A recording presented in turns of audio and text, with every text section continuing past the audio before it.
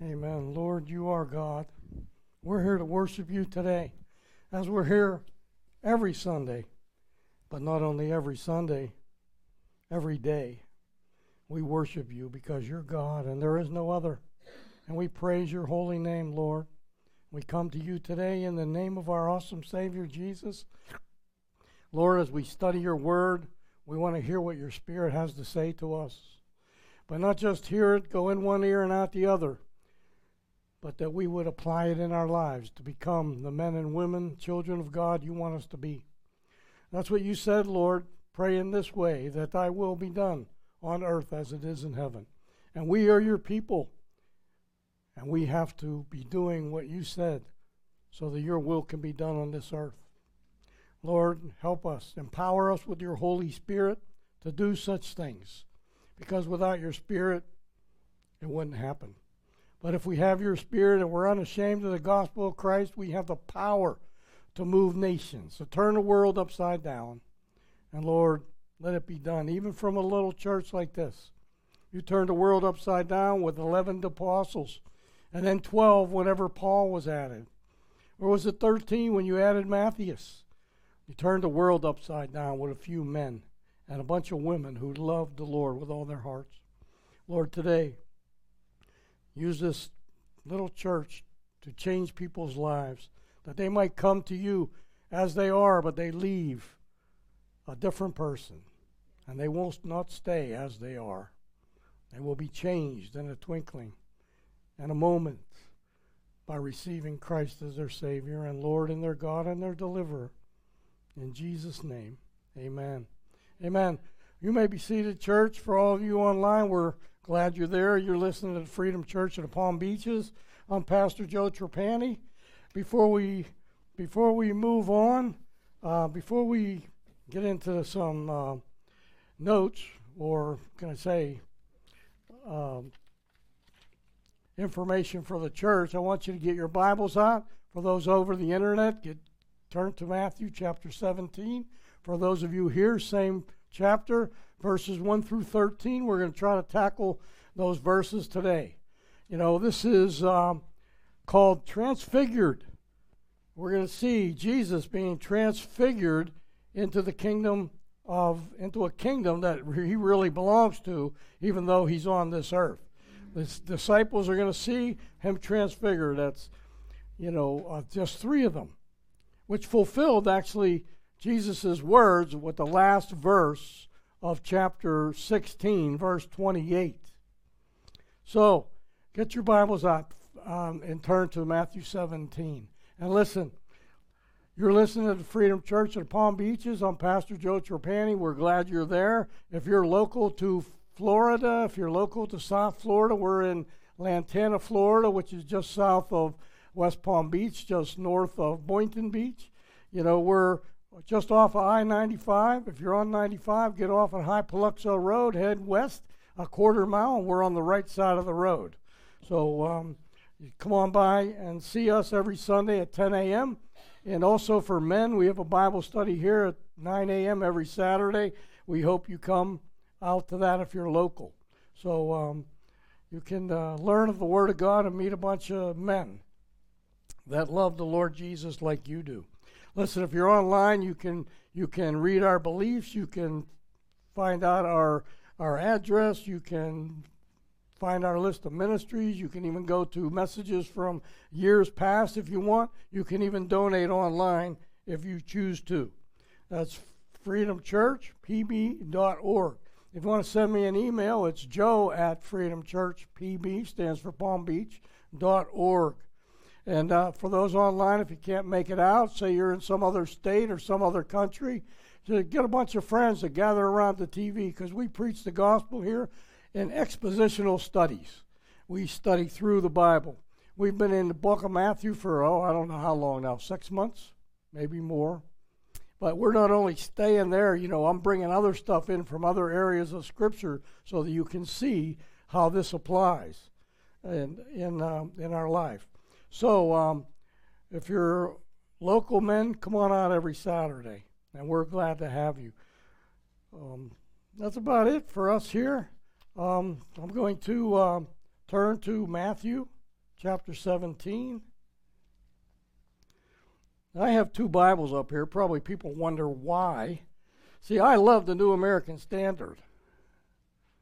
And this is a Thompson chain. And this is the New King James. So I love to compare verses sometimes, or I like the way one reads better than the other. And if I have a question, I always go to the King James to find out, what it's really saying. Get rid of the these and the thous and find out what it really says. Okay, I'm going to read out of the New American Standard here, Matthew chapter 17, the first 13 verses. Let me start in the last verse of chapter 16, verse 28 of chapter 16. The chapters were added later on, in the 1600s to the Bible, so it will make it easier for us to find different passages that we might need. So sometimes I think they could be in the wrong place, So just that doesn't, you're not changing Scripture, you're just changing the address of the Scripture. Okay? Truly I say to you, there are some of those who are standing here who shall not taste death until they see the Son of Man coming in his kingdom. And 6 days later, Jesus took with him Peter and James and John and his brother, Andrew and his brother, and brought them up to a high mountain by themselves. He was transfigured before them, and his face shone like the sun, and his garments became as white as light. And behold, Moses and Elijah appeared to them, talking with him. And Peter answered and said to Jesus, Lord, it is good for us to be here. You wish I will make some 3 tabernacles here, one for you, and one for Moses, and one for Elijah? While he was still speaking, behold, a bright cloud overshadowed them, and behold, a voice out of the cloud saying, This is my beloved Son, with whom I am well pleased. Listen to him. And when the disciples heard this, they fell on their faces and were much afraid.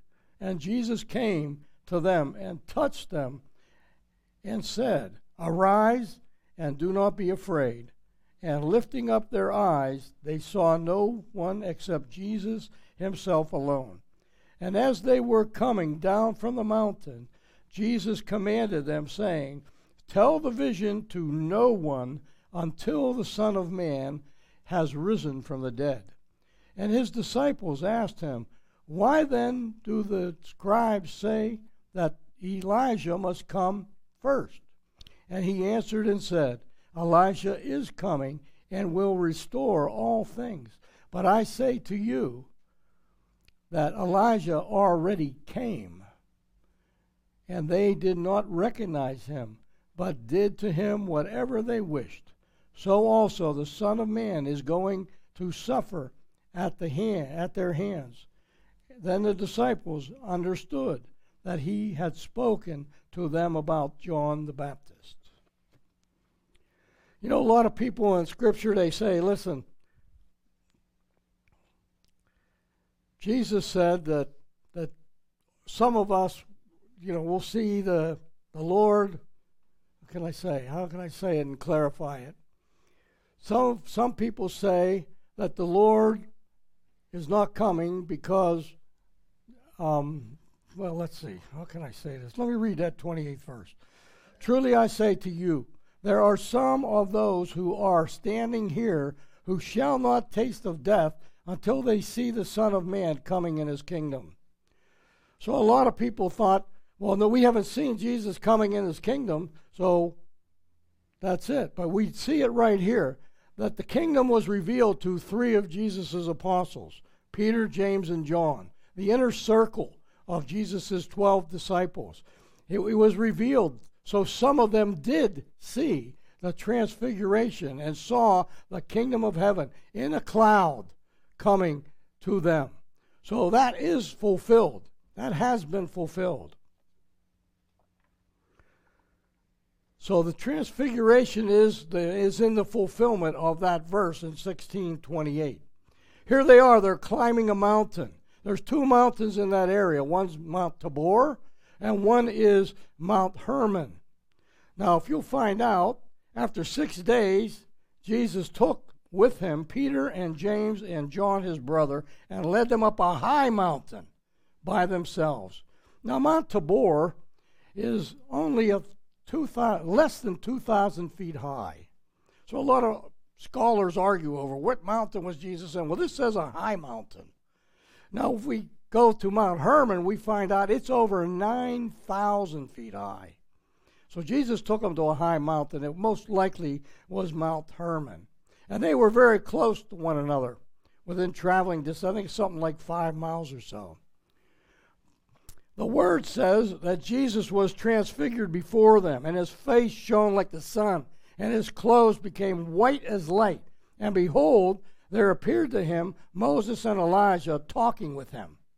The Greek word there for transfigured, if you don't know it, is metamorpho.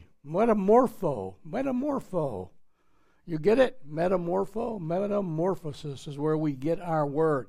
He was transfigured right there before them. They saw him in the cloud. So this passage has been fulfilled in Matthew 16:28. Metamorphosis. Changed into another form. Changed into another form on the inside, you might say, for us Christians. And in a way, is exactly what Jesus said. You've been born again. You're changed. No, you're outward. When you got born again, if you weighed 150 pounds, you weighed 150 pounds after you accepted Jesus. If you were beautiful before you accepted Jesus and got born again, you are still beautiful. You know, if you were short, you're still short. If you were tall, you're still tall. The change is on the inside. And that's what people need to know. That's why it's easy to identify why Jesus said you must be born again. You're changed on the inside and not by an outward appearance. And God tried to show even Samuel as he picked, the anointing of King David with the oil. He thought for sure it was those big, brawny sons of Jesse, that were strong and handsome. But it wasn't that. It was a little shepherd boy, a young son or brother. And he was a weakling, probably a little scrawny guy, but he loved God. His heart is what God told Samuel to look at, his heart. And that's what we need to do. We today need to look at a person's heart. I heard on the radio this week it was Tony Evans, Dr. Tony Evans. And when the scriptures talk about it, what's in your heart comes out your mouth. So when you hear a person, if they're a Christian and they're using F this and F that and be this and be that and divorce this and divorce that, they know what's in their heart? Evil. It comes out their mouth. So I don't know where any of you are over the internet or here, but what is in your heart comes out your mouth. That's just the way it is. The example, of course, is the monarch butterfly. The monarch butterfly goes through 4 stages during its life as a monarch butterfly. First of all, it's not a butterfly at all. The first stage is the egg. And after 3 or 4 days, that egg hatches. And a female lays the eggs. And then a male fertilizes it. Then it goes into the larvae stage, which lasts about 14 days after hatching. Then it goes into the pupa stage, which I call the cocoon. It's in a cocoon. God's protecting it while it's in the cocoon, while it's being transformed into a monarch butterfly. The adult hatches from the pupa, and a monarch is now an adult butterfly. Beautiful. I saw 2 or 3 of them in my yard just this week. I love them. They're beautiful. Even the caterpillar part is beautiful on a monarch butterfly. They're colorful. They're nice. I got a little picture there. It's probably too small for you to see on the flyers that you got. You know what? A monarch butterfly only lives about 14 days, I believe it is. These stages here, it's got like 14 stages in the hatching stage, and then it goes to like 16 weeks, and that's about it. That's as long as it lives. But they lay plenty of eggs so that the larvae still hatch, and you still see monarch butterflies today, just like you saw them 2,000 years ago if you were alive. That's the same for us Christians. We go through stages at our conversion into Christianity. You know, we have physical birth, where God breathed life into us. And then we have the larvae stage, as a caterpillar stage. It's a decision stage. What are you going to do? Are you going to follow the Lord? Are you going to decide to follow and accept and believe the Lord and become a monarch?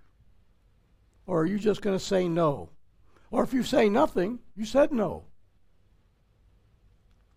It's important that you say yes. Your eternal life depends on it.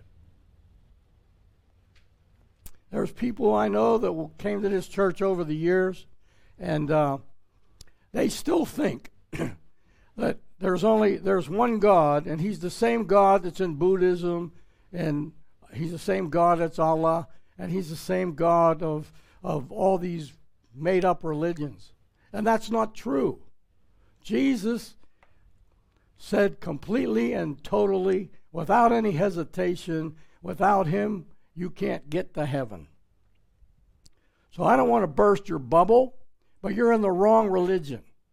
Actually, you have a religion instead of a relationship with a living God who came to this earth and willingly laid down His life to redeem you from your sin and the penalty of it, which is eternal death. You know, that's not good news. But the good news is, but the free gift of God is eternal life through Jesus Christ our Lord. Then you go to the pupa stage. I call it the cocoon. We're in a cocoon really right now, even though we're really monarchs, I guess you could say. But in the cocoon, we're protected by the Lord. And when we receive Him as our Savior, our position changes. Our position changes to we are a child of God now. Before you said yes to Jesus, you weren't a child of God. Once you said yes to Jesus, you are now positional. You have what I call positional sanctification or redemption. You are now saved. Your position is you reign with Christ. Then you have progressive sanctification. And I talked about this yesterday in the men's group. That dash between your birth and your death, which you don't know your death date yet, thank God. You know, but that dash there, that's your progressional sanctification.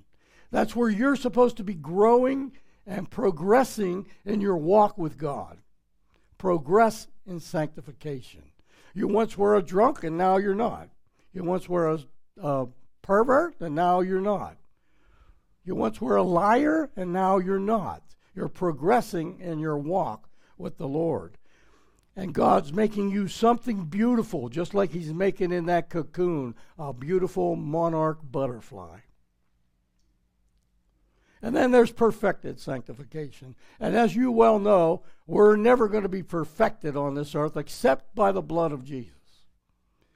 But when we get to the heaven, we're going to be perfect. As He is, so shall you be. It's 1 John 4:17. As He is, so shall you be. In that cocoon, while you progress, your spiritual life comes alive. You're born again.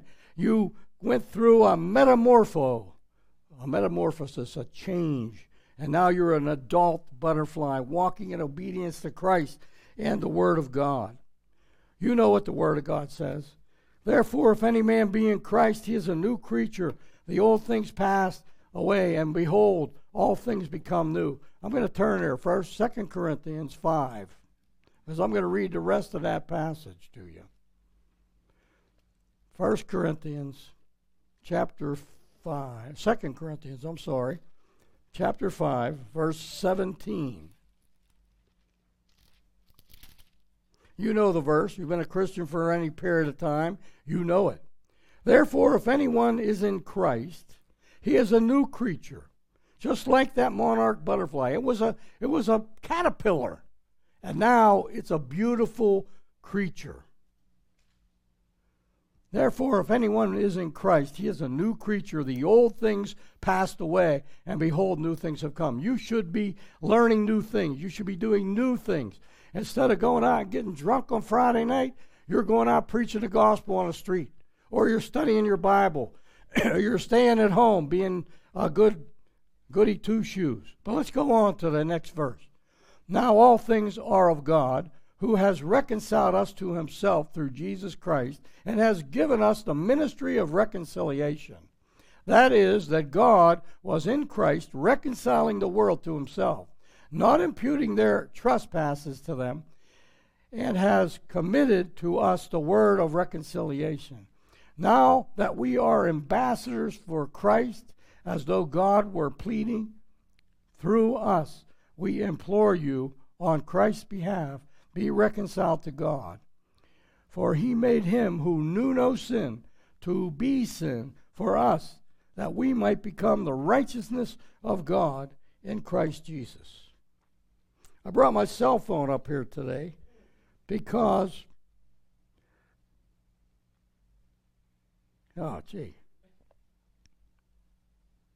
lost it. Metamorphosis. Okay, metamorphosis. Okay?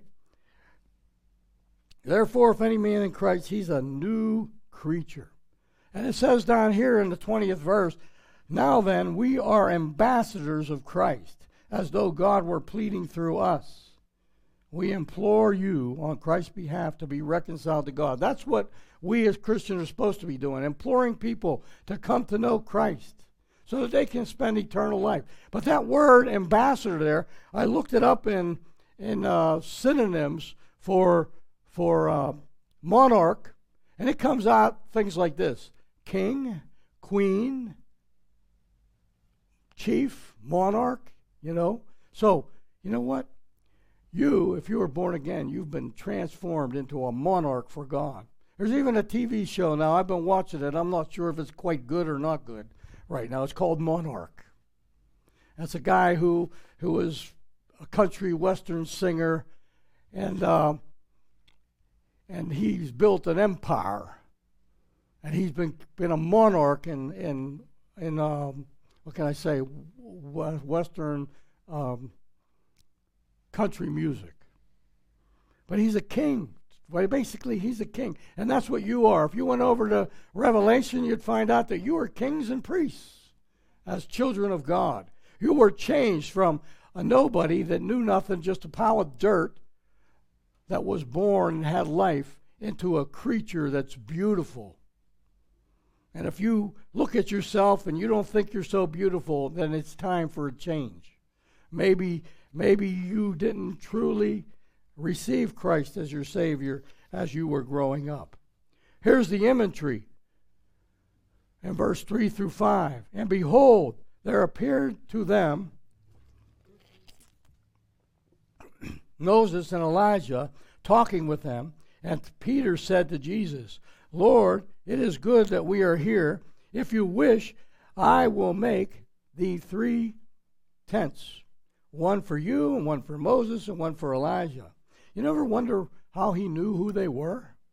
He never saw them, but he knew.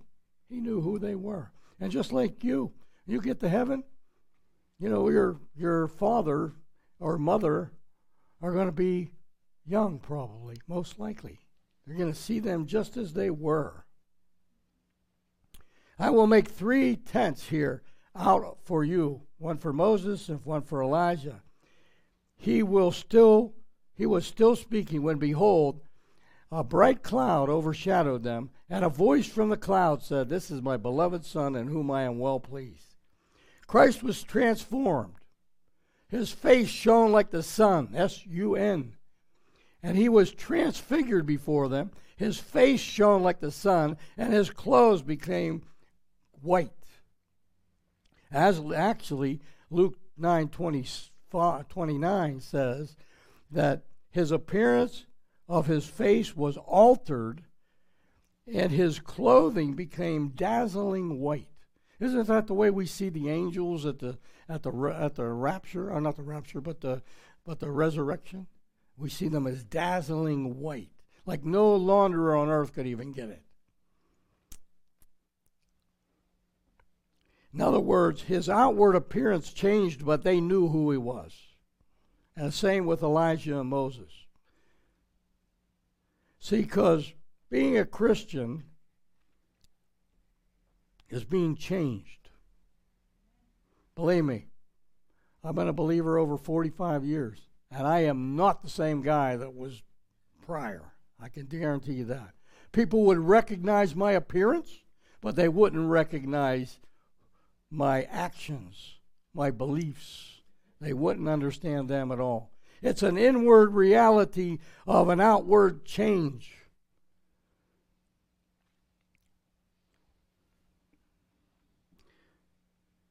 You know what? When Jesus was on earth, he was just like us. His appearance wasn't changed. But when he was in that cloud with Moses and Elijah, his appearance changed. And while Peter was trying to build tents for Moses and Jesus and Elijah, God interrupts him. Like, shut up, Peter, you're moving too fast, as you always do. You jump to conclusions. He's saying, what do you want to do that for?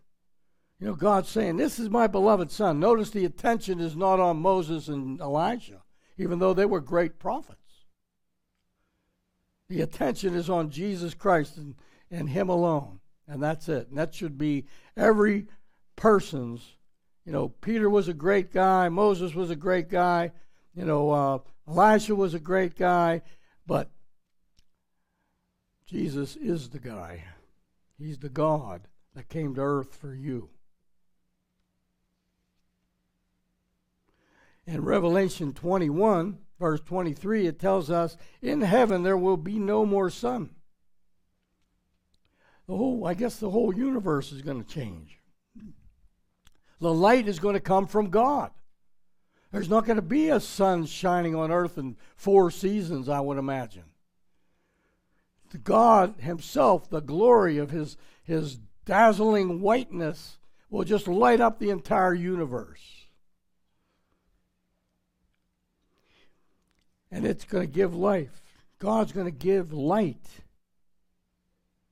But then it goes on and it says, the lamp is the Lamb. The lamp is the Lamb. And who's the Lamb of God? God gives the light, but Jesus is the lamp. And he's the Lamb. There's a transition going on here. It's a supernatural event. It is the Father's approval of his supernatural Son. And this is not the first time the Lord God spoke from heaven. You know that at his baptism, he spoke. He said, this is my beloved Son in whom I am well pleased. God himself, God the Father, is making sure we understand who Jesus is.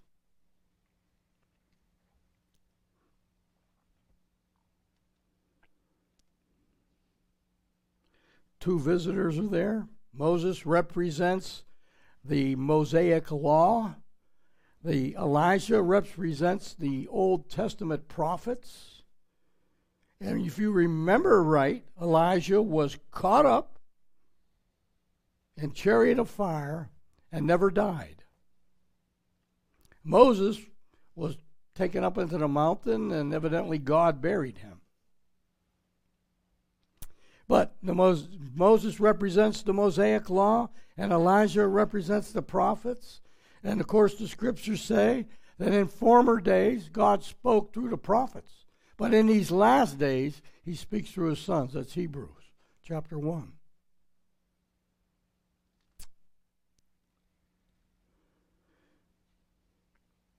First Thessalonians 4:13. And a lot of Christians, I don't think they even get it. I think I'll turn there and we'll read it. I'm going to go to the New American Standard, the New King James, because the words are bigger and I can read them easier. 1 Thessalonians 4:13. I'm going to read till the 17th verse.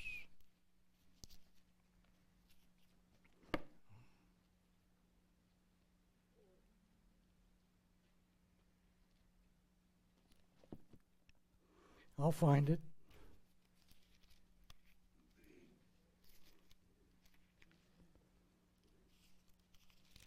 First Thessalonians chapter 4, verse 13. You know, Paul wrote this so that we wouldn't be ignorant or uninformed. You need to know this. All of us need to know it, and I quote a lot of this a lot of times in Scripture.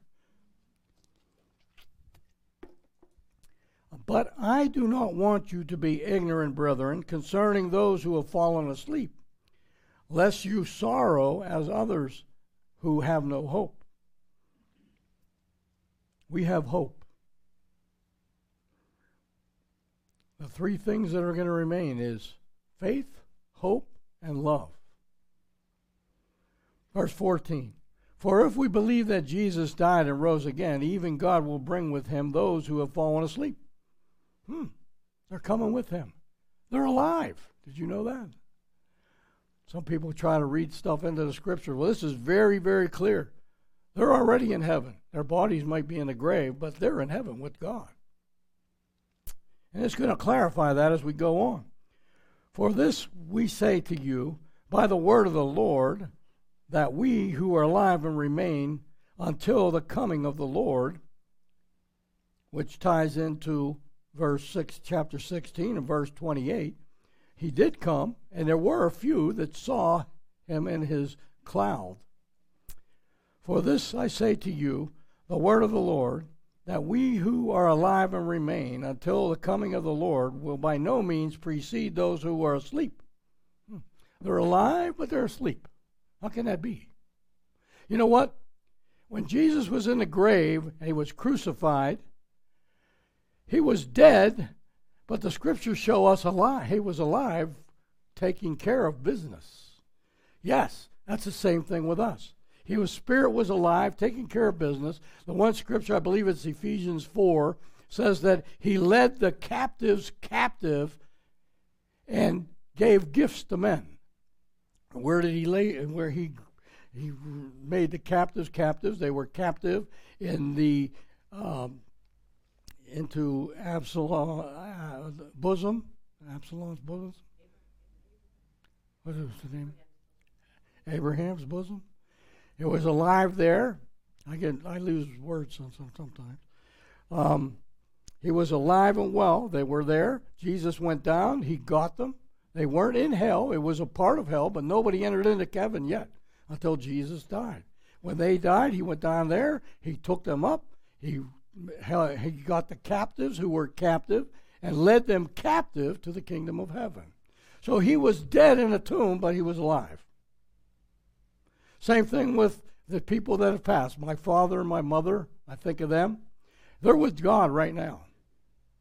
And there's no doubt about it. Now, when Jesus comes back, he's going to raise their bodies, and they're going to be united in the clouds.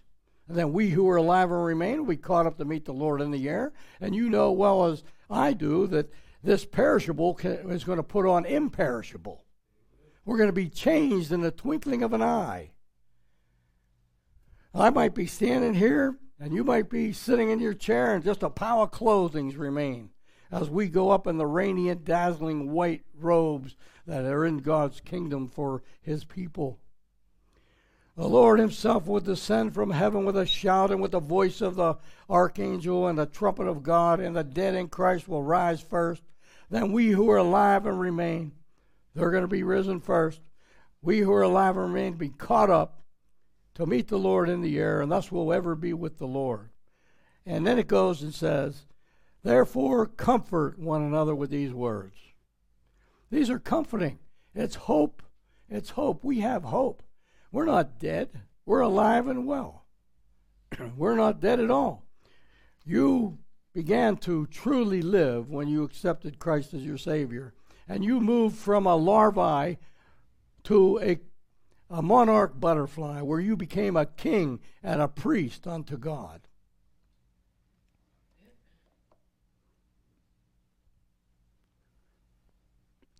The point, these two Old Testament pillars understood Jesus. They understood his preeminence and his superiority. And we today need to know, you don't worship Moses, you don't worship Elisha, you don't worship John the Baptist, you don't worship Mary, you don't worship Joseph, you worship the Lord and him alone. These two pillars understood that. They knew that Jesus was preeminent. They knew of his superiority. And they treated him as such. Even Mary in the Bible, a lot of people like to think of Mary or St. Christopher or a whole bunch of saints. You know that you're a saint? If you've accepted Jesus as your Savior, you are now a saint of the Most High God. You're probably a monarch saint. You are a saint of Most High God. You know what Mary's last words were in the Bible? Her last words at the wedding at Canaan was, whatever he says, referring to Jesus, do it. She didn't say, whatever I say, do it. Whatever he says, do it. You know what Moses said in Deuteronomy chapter 18, verse 15 through 18? He said, another prophet's going to come up, and he's going to be greater than I. Listen to him, or you will lose your soul. Deuteronomy 18, and that's backed up with Acts chapter 3, verse 22 and 23. So listen. Buddha, blah. Muhammad, blah. Allah, blah. Jesus Christ is Lord and him alone. There is no other. So if you're in one of those dead religions, you're still dead. If you're in Christ, you're alive and well. And you're a new creature. You're a monarch. From a piece of dirt to a larvae, to an egg, to a cocoon, to a monarch butterfly. Peter's response, out of being terrified and being half awake and not knowing what to say, he says in Luke 9:33, and as the men were parting from him, Peter said to Jesus, Master, it is good that we are here.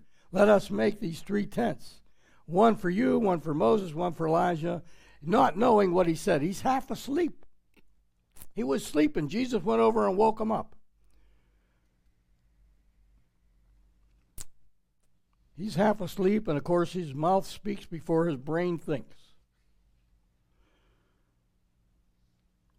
In Matthew 17, 3 and 4, it says, and behold, there appeared to them Moses and Elijah talking with him, and Peter said, Lord, it is good that we are here. If you wish, I will make 3 tents here, one for you, and one for Moses, and one for Elijah. Let me ask you a question. What would you do if this happened to you? If Jesus was transformed right before your eyes, and you see Moses and Elijah standing there, what would you say?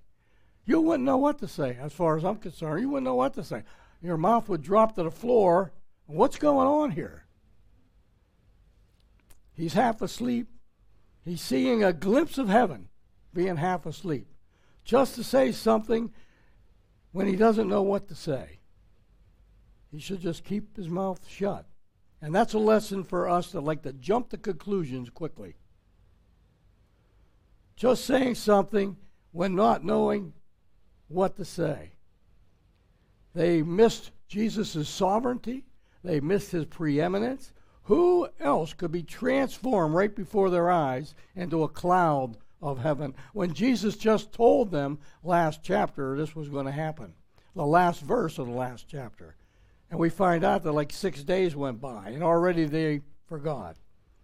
They missed his superiority. They missed his majesty. They missed his deity. They were lacking. And boy, today, this world is lacking. They're lacking the knowledge of Jesus Christ.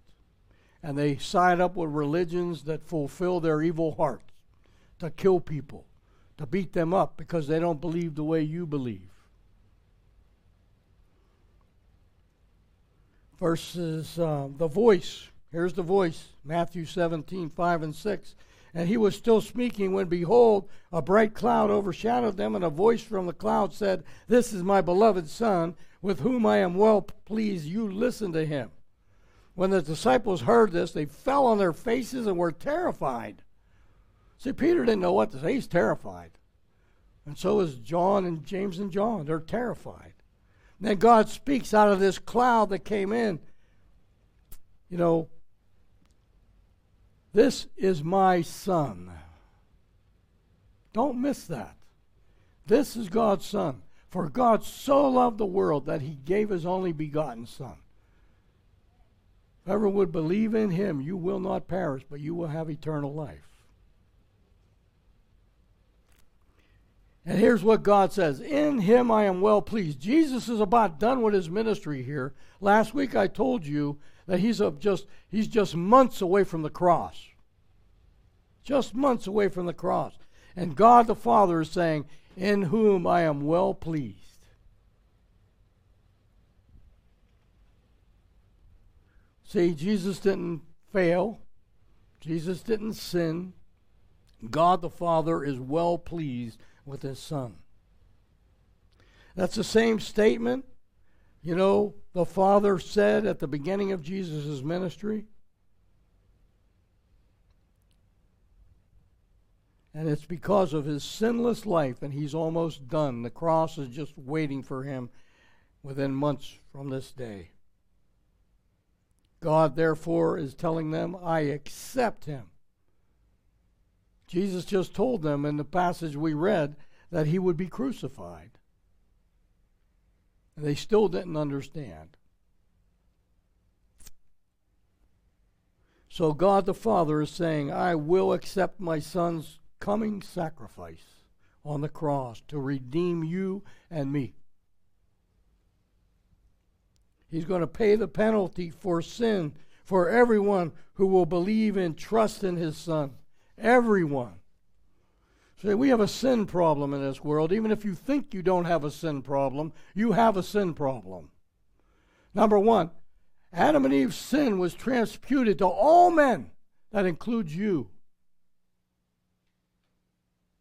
Christ's righteousness, if you believe in him, was imputed to you. If you believe in him. Do you really believe? That's the question. Not with a head knowledge. No, oh yeah, I go to church, Jesus is there. No, I go to church because I love him. Because he saved me from my sins. Because I received him as my Savior. And he made me an ambassador of Christ. Because God's not slow about his promise. He's patient towards us, not wishing that any of you would perish, but everyone would come to repentance. He doesn't want you to be lost. He gave us a plan of salvation, and it's easy to do. You just believe in Jesus. And if you truly believe, the Holy Spirit is entering your life, and he's going to help you with your sin problem. And every one of us have sin problem.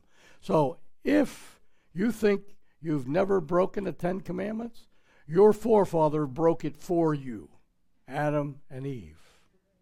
So you are a sinner, and you cannot get to heaven unless the blood of Christ cleanses you from sin. For without the shedding of blood, there is no remission for sin. That's Old Testament and New Testament. God isn't satisfied with the blood of bulls and goats. He's satisfied with the blood of his Son, Jesus, that was shed for you. And if you trample it underfoot, you don't want to know what's going to happen.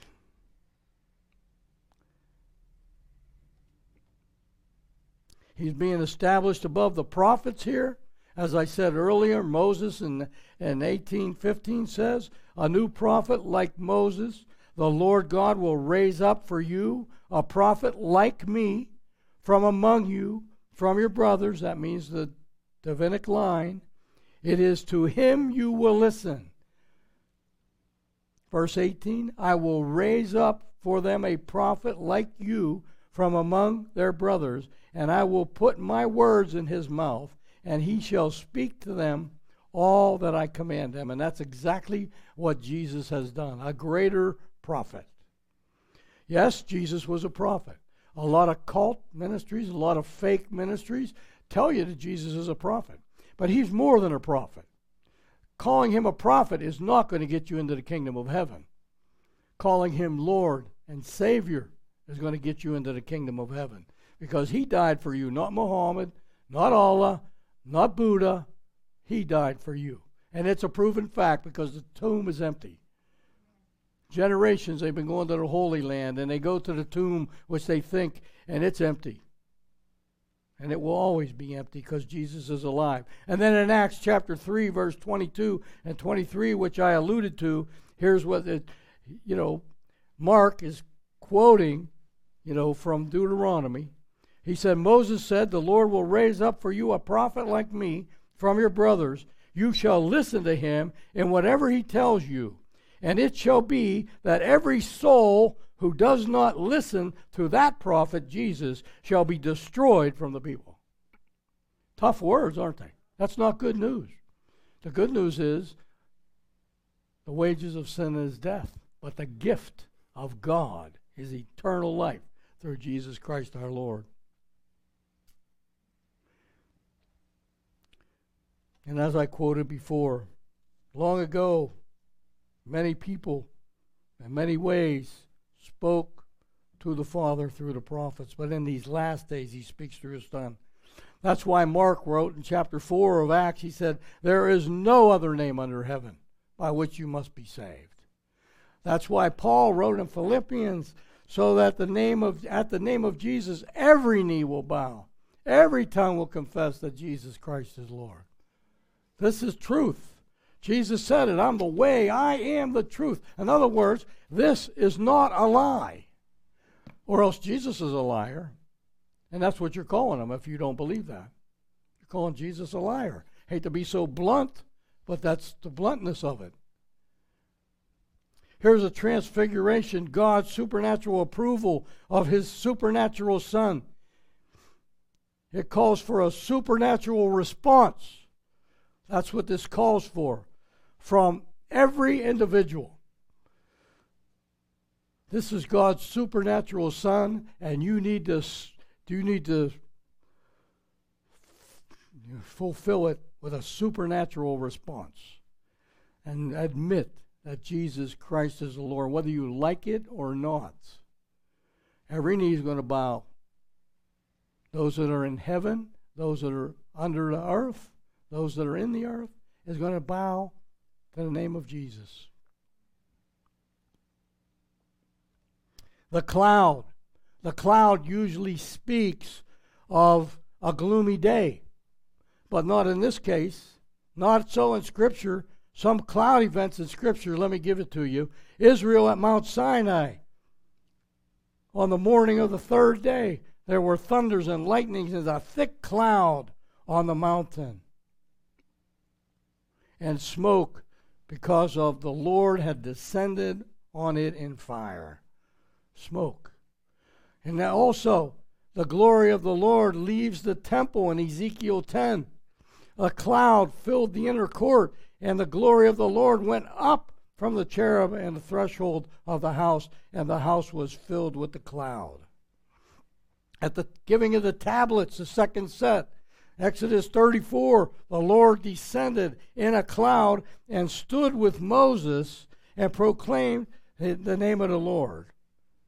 And at Mount Sinai, Isaiah 19, an oracle concerning Egypt, behold, the Lord is riding on a swift cloud. Cloud effects in the Scripture are a lot different than what we see down here on earth. Here's some more And I could go on because there's a whole lot. Solomon, when he brings the ark into the temple in 1 Kings 18 or 8. And when the priest came out of the holy place, a cloud filled the house of the Lord. So God is represented in the cloud. Did you notice that it says a cloud, the Lord descended and spoke out of a cloud to the apostles at the Transfiguration? The Son of Man is given dominion. And Daniel chapter 7, and I saw the Lord in the night visions, and behold, with a cloud of heaven, there came one like the Son of Man, and he came to the Ancient of Days and was presented before him. I love that chapter. Someday I'm going to do an intensive study on Daniel chapter 7. That's what I call the War of all ages. Here, while the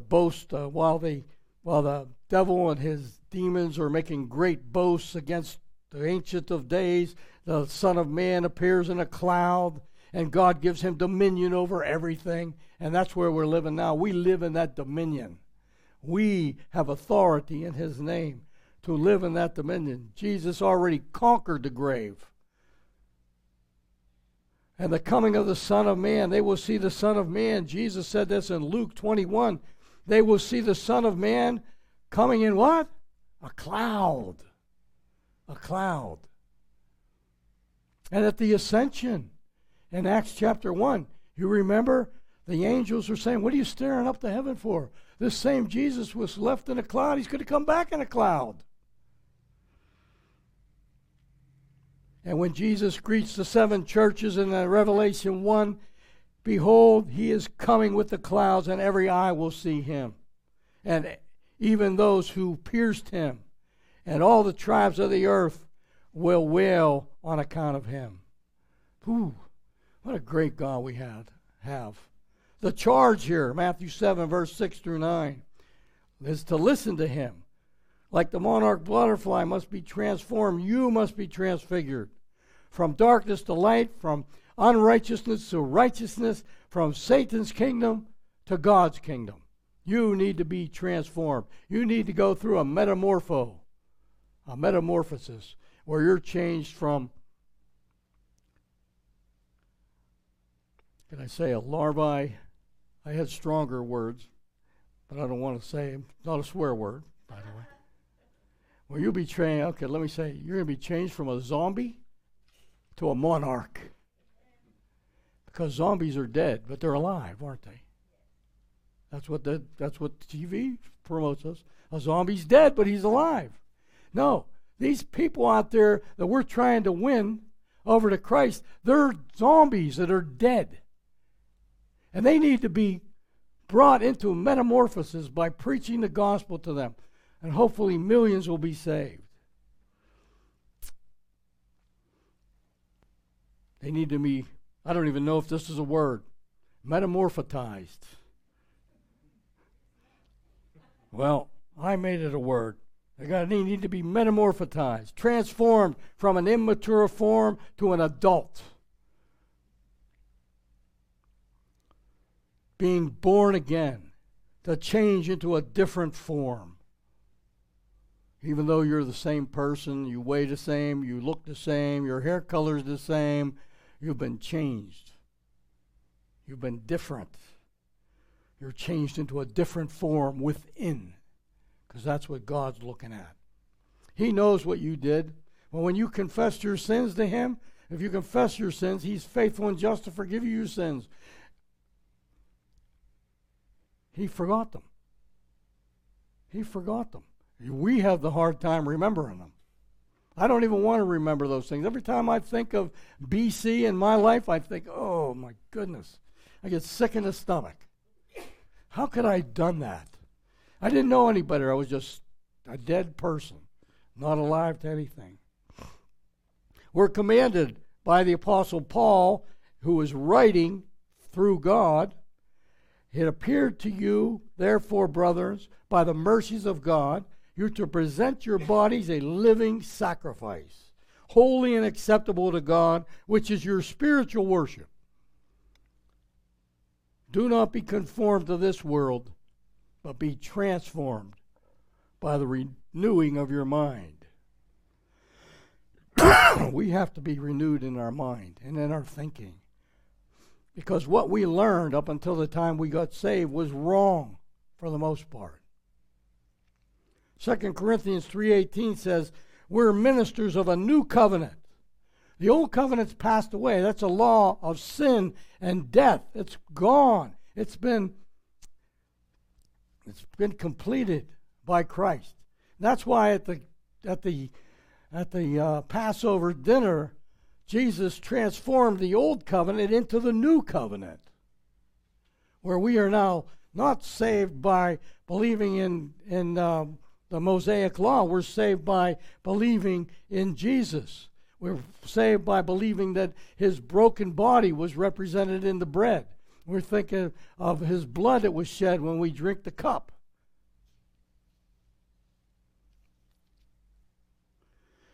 And we all, with unveiled face, behold the glory of the Lord, are being transformed into the image from one degree of glory to another. For this comes from the Lord who is the Spirit. You're being transformed. Remember I said that dash between your birth and your death? That is your progressive sanctification. You progress in your walk. Once you got saved, you don't go like this. You go like this. Sometimes you have a little lump in there, but you're still going upward. You ever see a graph where you see the slumps and things, but it always comes up higher when it's at the end? That's the way our life should be. We should be walking more, talking more like Jesus, being more like Jesus. Here's the application. Have you been metamorphosized? Have you been changed? Really? Did you change from the day you accepted Christ till now? Are you a different person? I know you're going to get that same junk that comes into your mind, because the devil likes to throw them in there, because he likes to remind you of what you did in the past. Your mind is a hard drive. Even though you clean up your computer, it's still on the hard drive. And the devil knows where it's at. And he goes back and he gets it and he throws it in your face. And that's where you come up with the verse in Romans 8, there is no condemnation to those who are in Christ Jesus. There's no condemnation. You've been redeemed. The Lord doesn't even see your sins anymore. It's you that bring it up before him. And he goes, what sin? He's been cleansed. You've been cleansed by the blood of Jesus. And I always tell everybody, there's one thing God can't do, which he chooses not to do, is he can't see your sin through the blood of his son Jesus. And I'm true. I know he can't see your sin. He doesn't want to. He forgot it when you repented.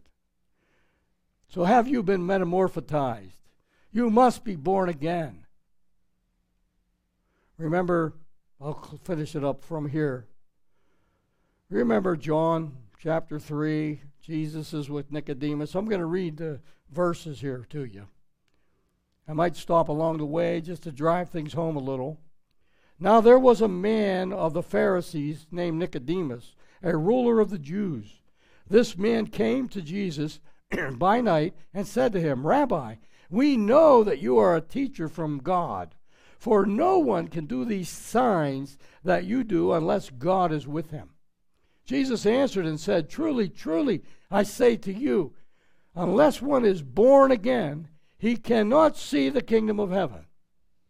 So if you think you're going to heaven because of Mohammed or Buddha or Allah or one of those other fake demonic things, then you're wrong.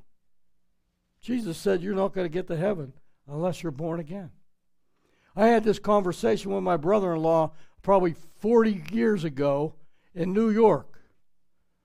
He said, there isn't the word born again in the Bible. I said, go get your DO version of the Bible. He went up and got this big Bible, brings it down. I turned to John chapter 3, verse 3, and he didn't know what to say. Jesus said you must be born again. Guess what? What did Mary say? Whatever he says, do it. Not whatever I say, do it. Whatever he says, do it. Nicodemus said to him, how can a man be born when he is old? Can he enter a second time into his mother's womb and be born? Jesus answered and said, truly, I say to you, unless one is born again of water and the Spirit, he cannot enter the kingdom of heaven. You've been a larvae, but you can't enter heaven until you're changed. Water and the Spirit. You were born of water. Your mother had a sack in her that was filled with water. And when that sack breaks, you know it's time. Well, until you have the Spirit, it's time. Then you've been redeemed.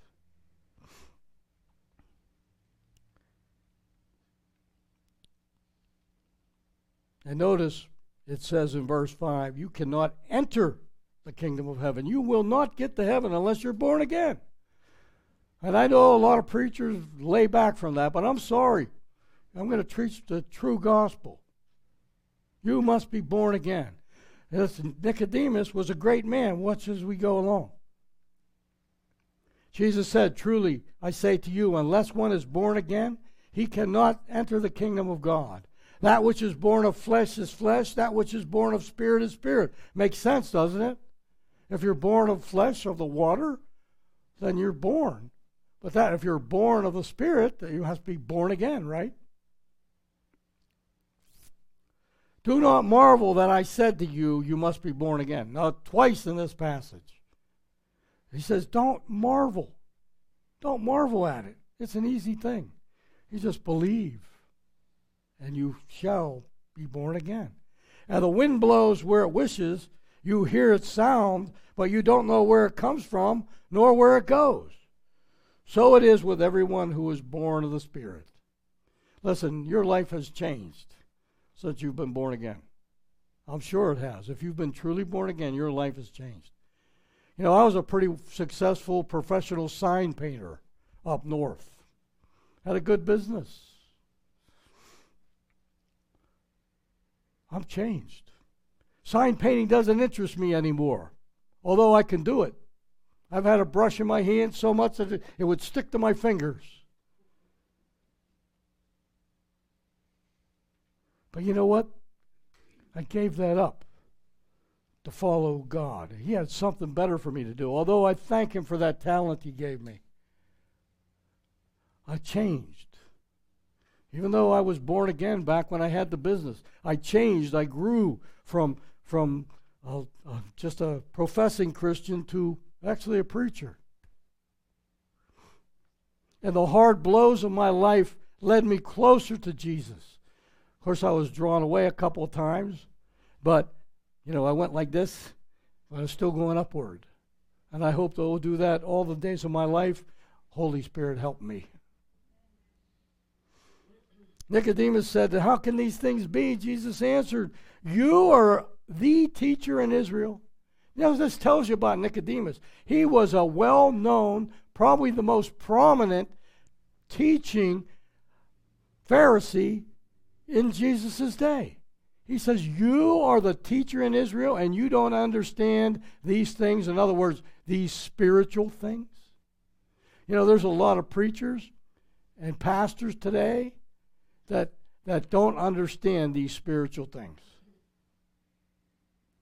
You are a teacher in Israel and you don't understand these spiritual things? I don't care about what your denomination says. I care about what this says. And this says you must be born again. As a matter of fact, it was right out of Jesus' mouth. You are the teacher in Israel, and yet you do not understand these things. Jesus is shocked. He's actually shocked, especially when he saw the Syrophoenician woman and the centurion who had faith that made him shake. You know, he was profounded by these Gentiles' faith, and here's a prominent Jewish teacher. He didn't understand these things. Truly I say to you, we speak of what we know and bear witness of what we have seen, but you do not receive our testimony. Jesus is saying to them, you know what? You see it happening before your eyes. You know that the Messiah is going to come. He's going to heal the sick. The blind are going to see, the dead are going to be raised, the demons are going to be cast out from Isaiah's prophecies, Ezekiel's prophecies, Jeremiah's prophecies, prophecies in Psalm. You see these things happen, but now you don't want to believe.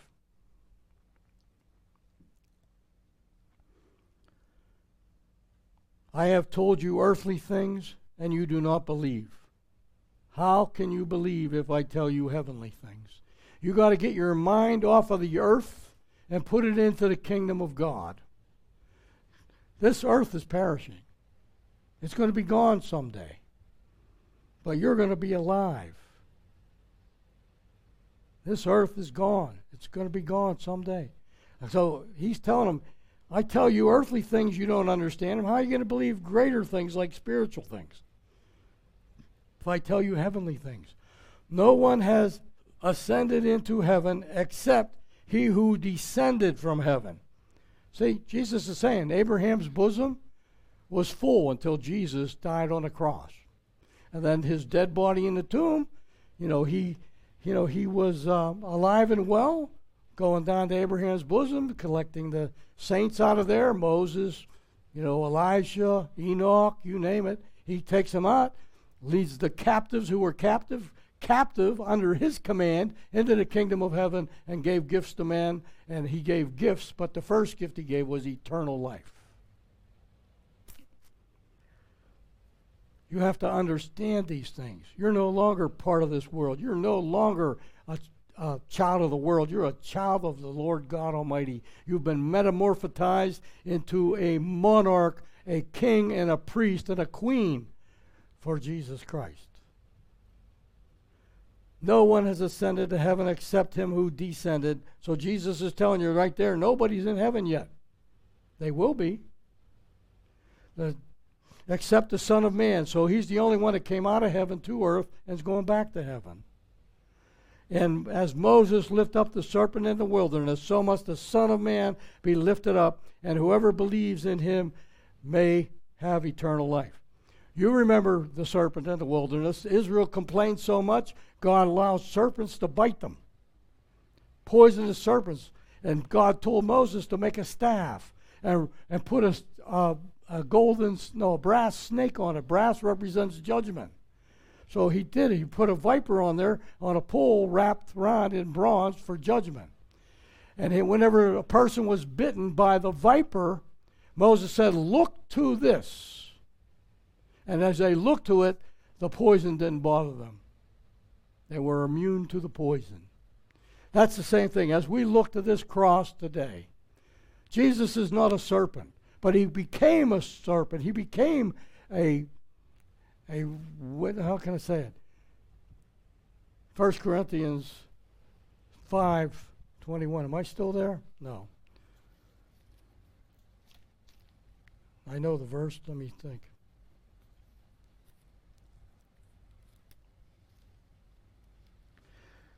He who knew no sin, that's what I'm looking for, 1 Corinthians 5:21.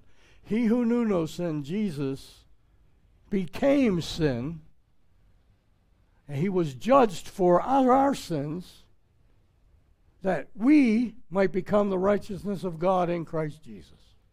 He who knew no sin. So as they looked at the serpent in the wilderness on the stick, on the tree, you could say, then the poison didn't bother them. And neither will the sting of death bother you if you look to the cross, where Jesus was judged for all the sins of the world when he was sinless, and therefore he was able to take up and live. He was able to rise from the dead because the penalty of sin is death, and Jesus had no sin.